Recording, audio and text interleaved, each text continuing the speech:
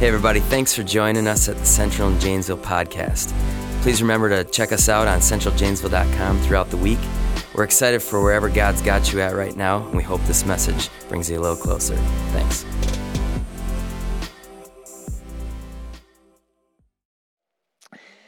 So my daughter, Abby, turned 15 this last June, what that means is she got to start driving a car. It's a terrifying experience for anybody who's been in that spot before. And it's not just terrifying because of the fact that she's driving a car, which is terrifying. It's the independence that's coming. And I'm telling you, from the time she was like 6 years old, I started thinking about things like, man, she's a third of the way from going off to college. And I would like get all teary and choked up and stuff. And now it's like 3 years or whatever. And that's kind of a terrifying thing. But when she turned 15, she got her temps. We decided, okay, well, it's time to start learning how to drive. So what do? We came to the church parking lot.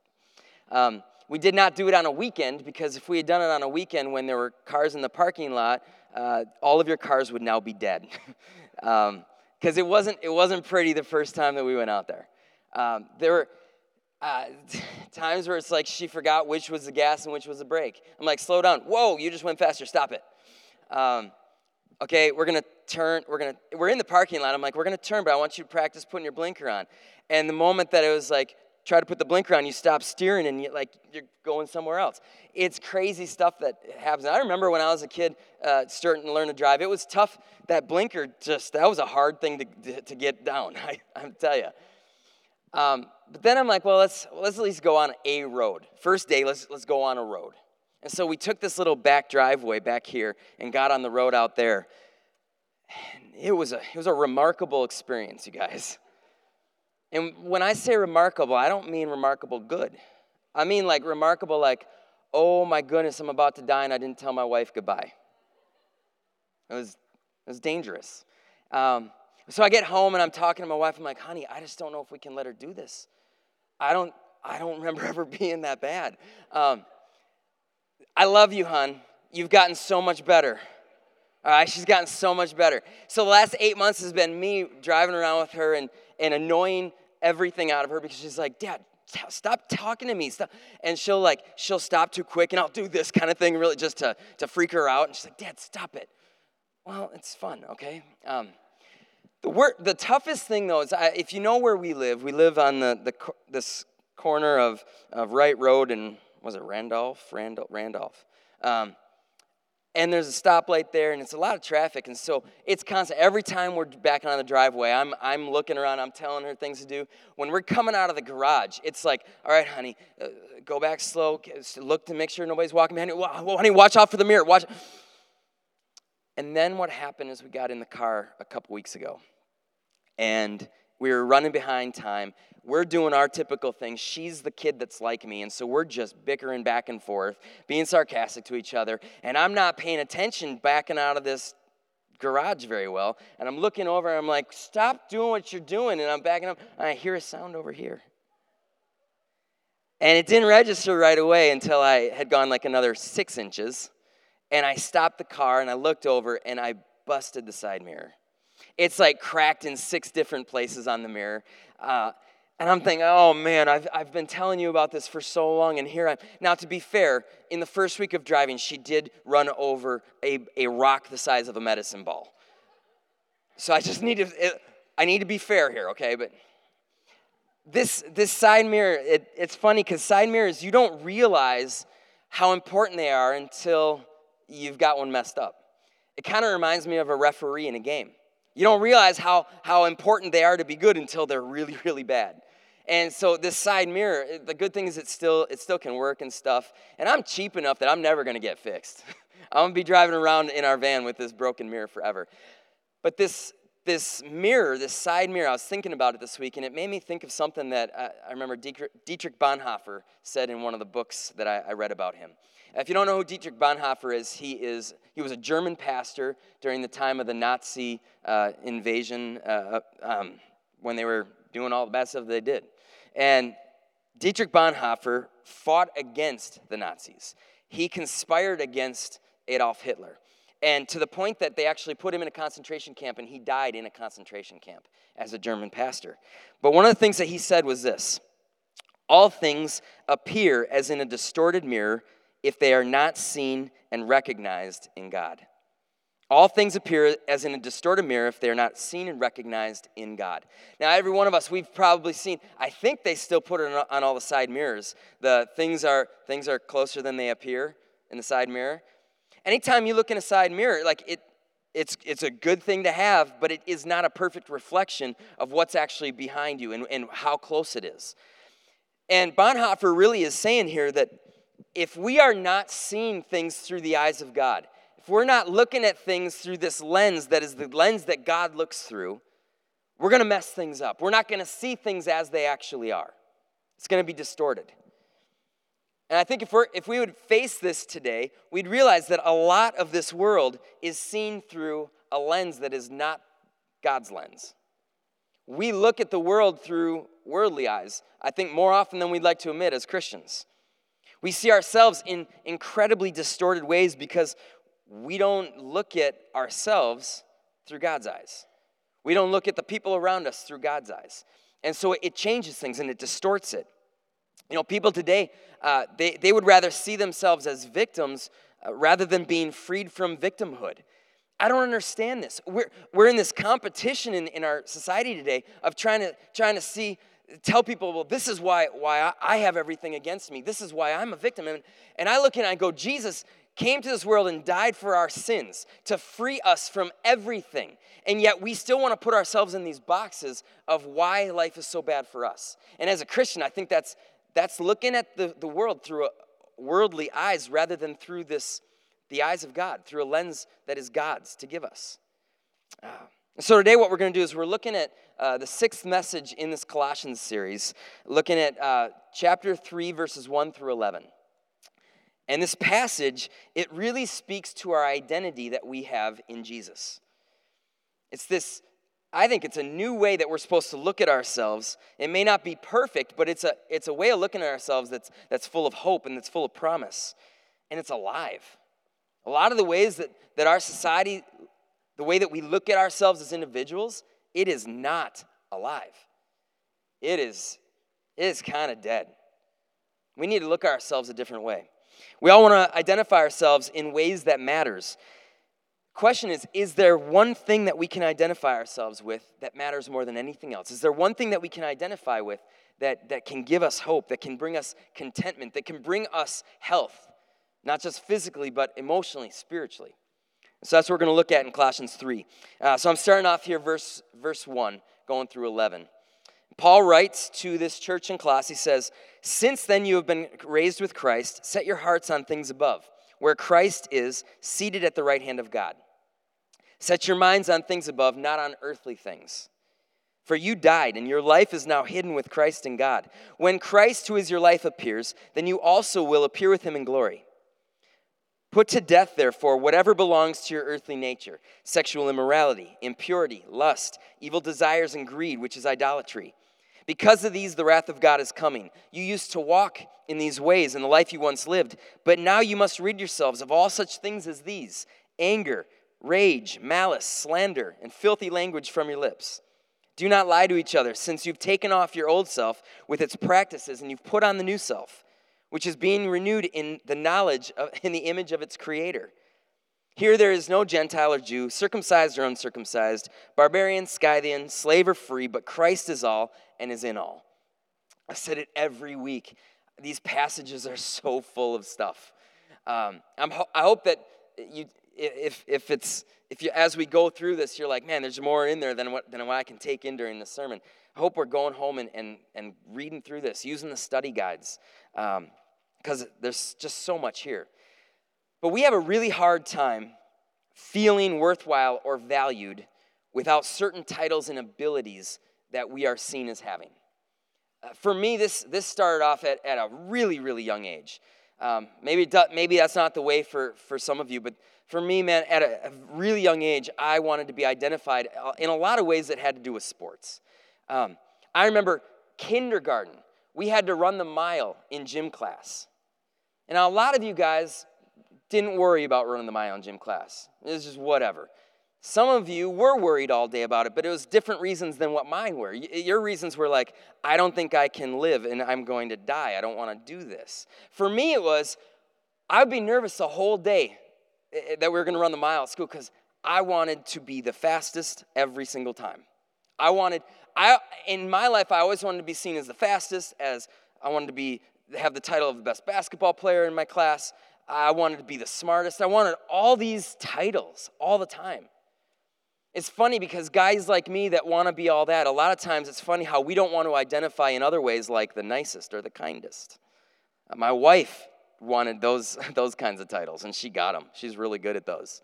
But those weren't always the kind of titles I was looking for. But all of us, we have a certain hope for how we want others to see us. We have identities that matter to us. One of my friends who's a missionary in India, we were at one of our Bible camps with kids a number of years back, and he said something about identity I thought was super good, but it was also super scriptural. And he said, any identity that takes precedence over Jesus is an idol in your life. And as long as your identity is in something outside of Jesus, you will be consumed by what people think of you. Any identity that takes precedence over Jesus, it's an idol.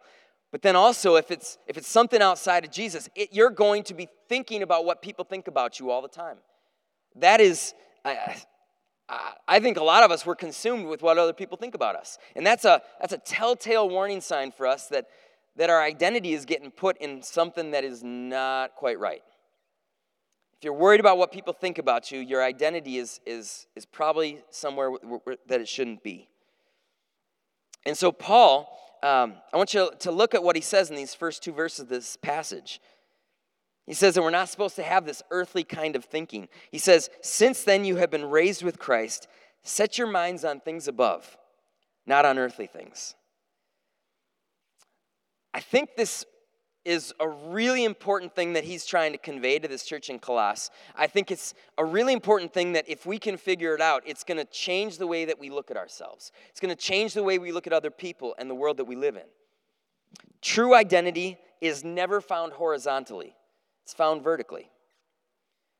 If you want to live in the right kind of identity that God has for you, it's going to be found not horizontally, it's going to be found vertically. When my mind is set on things above, it means that I have a different perspective. I'm seeing things from a different place, a different frame of mind. And if I'm looking at things from above, rather than looking at things the way that the world looks at things, I'm going to be a healthier person. And that goes for my identity just the same. If I'm so concerned about what people see me as, that's what Paul would say is looking at things on this earthly level, horizontally. If I care so much about what you all think about me, I'm not worried about the thing that matters most, which is how God views me vertically, that relationship with God.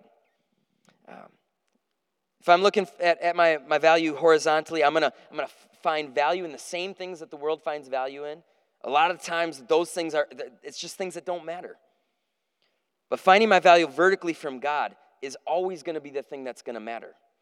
I actually saw this play out, I think, in kind of a cool way recently, of all places, in an NFL football game. A couple weeks back, it was a Monday Night Football game, a big football game against two of the best teams in the league, Buffalo Bills, Cincinnati Bengals. A lot of you probably have heard what this story was. I think they're in the middle of the first quarter or something, and game is tight, everything's going the way the normal NFL football game goes, and all of a sudden, what happens is there's a young man on the Buffalo Bills, a safety, that he gets hit right in the chest. And his name is Damar Hamlin. Gets hit in the chest, and the moment that he gets hit in the chest, he gets up and then he just falls. He has a cardiac arrest right there on the football field. And everybody was in shock. For 9 minutes, they were out there on the field trying to revive this guy. For 9 minutes. I'm telling you, I've never seen anything like that in a sporting event in my entire life. I was actually in the car and I was listening to stuff because I had heard about it happening. So I started listening to what was going on in the game. And you've got these announcers like they're just speechless. They don't know what to say. The whole crowd, it was in Cincinnati and this was a visiting player. The whole crowd is stunned. They're quiet. And what was crazy is they ended up stopping the game completely. And there wasn't one person who walked away from that football game mad because they stopped the game. All anybody cared about at that point was this young man going to make it? In that moment, we saw in our world, in a place where it normally wouldn't happen, all of a sudden, these first two verses kind of came to light. All of a sudden, nobody cared about the outcome of a football game. They cared about something bigger, about something more important. And what was really cool is this week, this kid, Damar Hamlin, he walked out onto a stage at an NFL awards banquet, and all of the first responders who helped him either at the game or when he was in the hospital were up on the stage, and he was able to come out on the stage and thank them. But he did something more than thank them. He actually, in that moment, he used it as a platform to talk about what God had done in his life. And I wanted to read to you what he actually said on the stage. I think it was so cool. I don't quote pro athletes all the time in my sermons, but this was really pretty cool. He said, "Every day I'm amazed that my experiences could encourage so many others across the country and even across the world. Encouraged to pray, encouraged to spread love, encouraged to keep fighting no matter the circumstances. Sudden cardiac arrest was nothing that I would have ever chosen to be part of my story. But that's because sometimes our own visions are too small, even when we think we are seeing the bigger picture. My vision was about playing in the NFL and being the best player that I could be. But God's plan was to have a greater purpose than any game in this world." I'm telling you that. I'm going to use the word remarkable for the second time in a sermon today. That's a remarkable young man. And he is looking at this, honestly, the way that Paul is talking about in verses 1 and 2 here. Not looking at what happened to him from an earthly mindset, but from above. He's thinking, I just wanted to be seen as a good football player. But if this is what God wants to do, if God wants to take me through something to the point where I even come close to death, but it brings God glory, then let's do it. And that's putting your mind on things above, setting your mind on things above, not on earthly things. And the temptation, though, that we battle is believing that it's our plan that's the one that should happen all the time. Putting my mind on things above means choosing to believe that God has a better plan for my life. Like for this young man, even if it means being on the ground during that football game for 9 minutes, struggling for his life. It also means I don't have to be privy to all of the things that God wants to do with my life. I don't have to know it all. It's okay if God is going to keep certain things a secret from me for a time. I don't have to be in the loop on everything. What I need is I just need to trust him. I need to see things from above and say, okay, God's got a plan. He's figuring this out. But if we're going to be upfront about this, it's not easy to trust like this. I don't think for any of us this is easy. We hold on to what we know. It's hard for us to let go of the things that we know. It's interesting. Even things that we know that are unhealthy for us, it's hard for us to let go of those things sometimes. You can even look to it with abusive relationships. Abusive relationships can be hard to let go because it's something that we know. But going to something else, it can just be scary. It can be scary to let go of the thing that we know. Dying to our old way of living, it can be really threatening for us. And so I want you to hear these two verses from this passage, verses 3 and 7. Here's what Paul says. He says, "For you died, and your life is now hidden with Christ in God. You used to walk in these ways in the life that you once lived." True identity is found in giving up your past life for a life that's better. Paul wants us to realize that there is something better in the life that he wants us to go for, to give up this old past life. True identity as a follower of Jesus means that death to our old life actually has to take place. We don't give it any favoritism whatsoever. We're living this new life. For some of us, I gave my life over to Jesus when I was 4 years old. It was Valentine's Day, 1985. I was 4 years old and 15 days. The only reason I remember that is because my sister's birthday is the day before, and I know I'm 2 weeks old. It's one of these weird things, okay? But I remember giving my life to Jesus when I was 4 years old. Now, I can't look back and be like, man, my life before Jesus was so rotten and I was such a sinner. I wasn't robbing banks at 4. I wasn't carrying a switchblade around and knifing people, all right? But just because my life wasn't this grand life of a horrible sinner, there are things that have come into my life still since that day that sin has destroyed at times. I have to choose to believe in my identity as a new person in Christ. Otherwise, what happens is, even though it was only 4 years of living without Jesus, there's still that sin nature that I have to say is no longer a part of my identity. And if I don't, what happens is that sin creeps in. Sin always wants to creep back in if we allow it. As a follower of Jesus, I am hidden with Christ in God. I love that passage right there that Paul says, that we are hidden with Christ in God.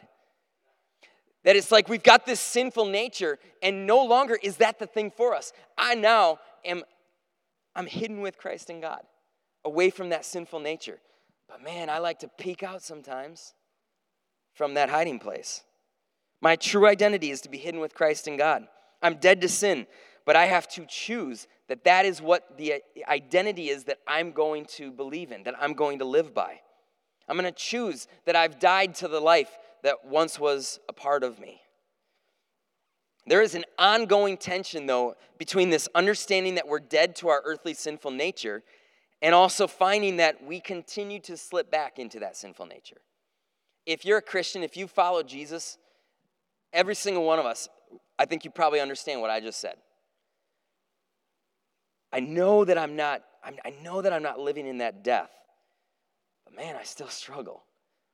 Why? And I love what one of our pastors, George Calhoun, said while we were talking about this message. He came on staff with us late fall, and he's doing a great job with discipleship stuff at the Beloit campus. But he said this: a lot of Christians need to take off the old grave clothes. They're alive in Christ, but they're still living in the graveyard. Now, just think about that a little bit. We're alive in Christ, but it's like we're still living in the graveyard. You know, one thing that happens in the story of Jesus in the Gospels, in John chapter 20, there's a place near the end of this book where Jesus has been resurrected. And Mary Magdalene comes to the disciples. She has just gone to the cave where Jesus was buried, and she realizes Jesus' body isn't there anymore. And so she goes back to the disciples, and she tells particularly John and Peter, she's like, I don't know what they did with Jesus' body. Like, he's gone. And so John and Peter, they go run into the grave. And it says when they get there that they found the linens that Jesus had been buried in there in the grave. Jesus wasn't there, but his grave clothes were in the grave. Now, that's a whole nother story about, like, how is he dressed now? I don't know, okay? But the grave clothes were gone. Because Jesus isn't going to walk out and walk around as a living person with grave clothes on. I'm telling you what, you want to creep me out? Get me an outfit from somebody who's been buried for a while and tell me to wear those clothes. I'm not going to do it. None of us would want to walk around in grave clothes. But that's kind of what it ends up being. That's how we live our lives when we continue to go back to our old life of this sinful earthly nature. And God's telling us, that isn't you anymore. Take off the grave clothes. Our true identity looks so much different than the way that we're living sometimes. Verses 5 and 8, Paul says this: put to death, therefore, whatever belongs to your earthly nature, sexual immorality, impurity, lust, evil desires, greed, which is idolatry. And then verse 8, he says, but now you must also rid yourselves of all such things as these: anger, rage, malice, slander, and filthy language from your lips. So Paul lists 10 things here. 10 things that we have to die to in our lives. Believe me, there's probably a lot more, okay? 10 things that many of us would look at. I look at and I kind of wince sometimes, like, not doing that one too well. Not putting that one to death too well. It's interesting because we tend to hate rules as people, especially, I think as you get older, you start to realize maybe that rules are healthier. But when you're younger, rules, and this is why a lot of people maybe don't even come to faith in Jesus. Oh, yeah, so, yeah, you're all about grace and Jesus giving you forgiveness and all that stuff. But, yeah, here's the rules. Telling me not what to do. That's what I figured. Sometimes, though, we go to the other extreme. We're so big about grace that it's like, yeah, you just do whatever you want, which is probably another extreme that it goes too far. So what then is the value of ridding ourselves of all these things that Paul talks about? All of these things provide moment-by-moment satisfaction in some manner. Sexual immorality. That's far from thinking that's above. That is right here, right now, getting pleasure however a person wants. Anger. Man, I'll tell you what, anger really feels good in the moment, right? It feels good to get upset and just let it out. That's not thinking that's from above. That's thinking that is earthly. Our lead pastor, David Clark, he actually says this about these two verses. He says, these verses are the guardrails. They kind of just help us stay, not just in check, they help us stay healthy. I think it's okay that God gives us some rules of like, this is what you should try to live by. Because it's healthy for us. We should want to be healthy people. In James 3:17, James actually talks about the wisdom of living differently from what these 10 kinds of things are that Paul's talked about. He says, the wisdom that comes from heaven is first of all pure, then peace-loving, considerate, submissive, full of mercy and good fruit, impartial and sincere. Good fruit in our lives, getting away from these things that we should be getting away from that we've died to, it is wisdom to get there. But this is a massive ask on our part, right? It's hard to just put these things to death. To rid myself of things like anger and malice. I don't think I have the capability in my own spirit to be able to do that. And the truth is, and if you've been in church before, you probably know what I'm going to say. We don't have the power in ourselves to do it. We are not completely dependent on God to rid ourselves of this stuff. But I have to trust in the power of Jesus, the same power that rose him from the dead, that brought life out of death. I have to depend on that same power. The power of Christ's resurrection, his power to overcome this death, is the only place where I can find the power that I need for life change. I am not going to find it on my own. If you read those two verses and you look at those 10 things and you're like, yeah, I'm going to do that. I'm not going to live with those things anymore. And you just try to make it up in your mind, you're going to fail in about 2 days at the best. I fail in like 2 minutes usually, okay? This is not a pull yourself up by the bootstraps kind of religion that we're talking about. It's actually all about yielding to the transforming and healing power of Jesus' relationship. So Paul writes at the end of this passage, verses 9 through 11, he says, you have taken off your old self with its practices, and you've put on the new self, which is being renewed in knowledge in the image of its creator. Here there is no Gentile or Jew, circumcised or uncircumcised, barbarian, Scythian, slave or free, but Christ is in all and is in all. Worship team, you guys can come up. I'm going to be done in just a moment here. Question is, do you want to be rid of your old self? The self that is saying, I'm a sinner and I've messed up in so many ways. Honestly, I think even a lot of people who don't follow Jesus or say they follow Jesus, I think a lot of people want to be rid of the things in their lives that Paul's talking about in this passage. People know instinctively that these things are not healthy for us. But here's what it requires to rid ourselves of our old self. It means putting on a new self. The only identity that really matters is this: new in the image of Jesus. You are new in the image of Jesus. You are not the same person that you once were. You are new in the image of Jesus. The question is do you see yourself that way? Do you see yourself new in the image of Jesus? We no longer are. If we've accepted what Jesus did on the cross for us, if we've taken him to be our Savior, we are not the same person. We're a completely different person.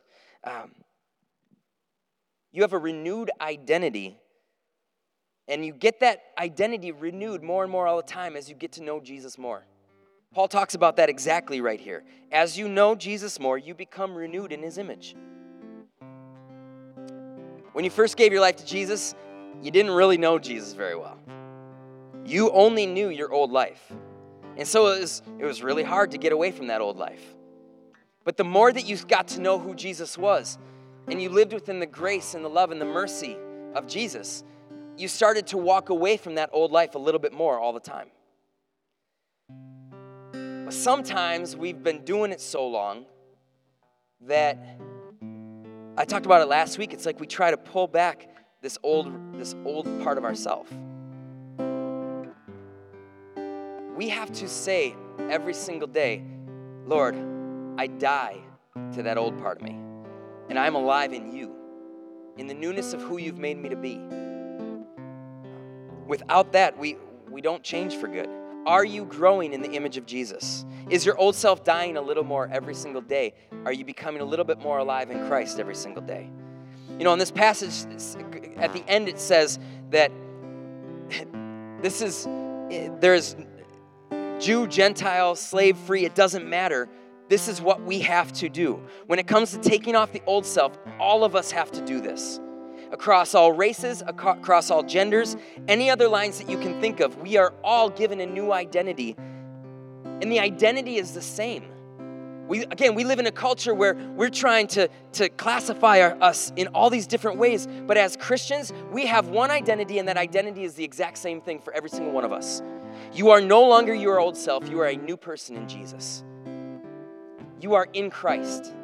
You are hidden with Christ in God. Maybe you don't feel like that today. Maybe you don't feel like you are a new person right now. Maybe you feel like you've been struggling with this old part of yourself, and it's been a 15-round battle going on, and you feel like you're getting beat. That's not an unusual thing. First of all, let go of the shame of that.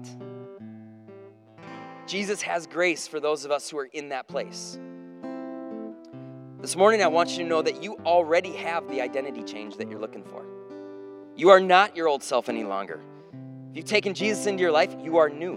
And so this week, I want you to begin to speak some truth over yourself when those old doubts are coming in. You are not the sin of your past. You are not subject to losing the battle with the sin of your past. You are new in Jesus, and you are allowed to have this new experience in Him where you don't have to fall back on what was in your past. And the beginning piece to this victory is believing that this victory is actually not impossible. Too many times we as Christians, we think it's a lost cause. I can't change. If you don't think you can change, then it's like saying that I don't believe that Jesus rose from the dead. I don't believe that Jesus has the capability of bringing life out of what is dead. Man, when we walk out of this room today, I want every single one of us to say, you know what, whatever it is, the struggle that I've been dealing with, whatever death it is, whatever past thing it is that's in my life that I feel like I can't get rid of, I'm going to believe that Jesus actually can bring me victory. We need people who are serving Jesus who actually find this victory. Because too much of the time, we're just living in our past self. Let's take on the new identity that Jesus gives us today. Thanks again for joining us on the Central and Janesville podcast. Remember to check us out at centraljanesville.com. Have a great week.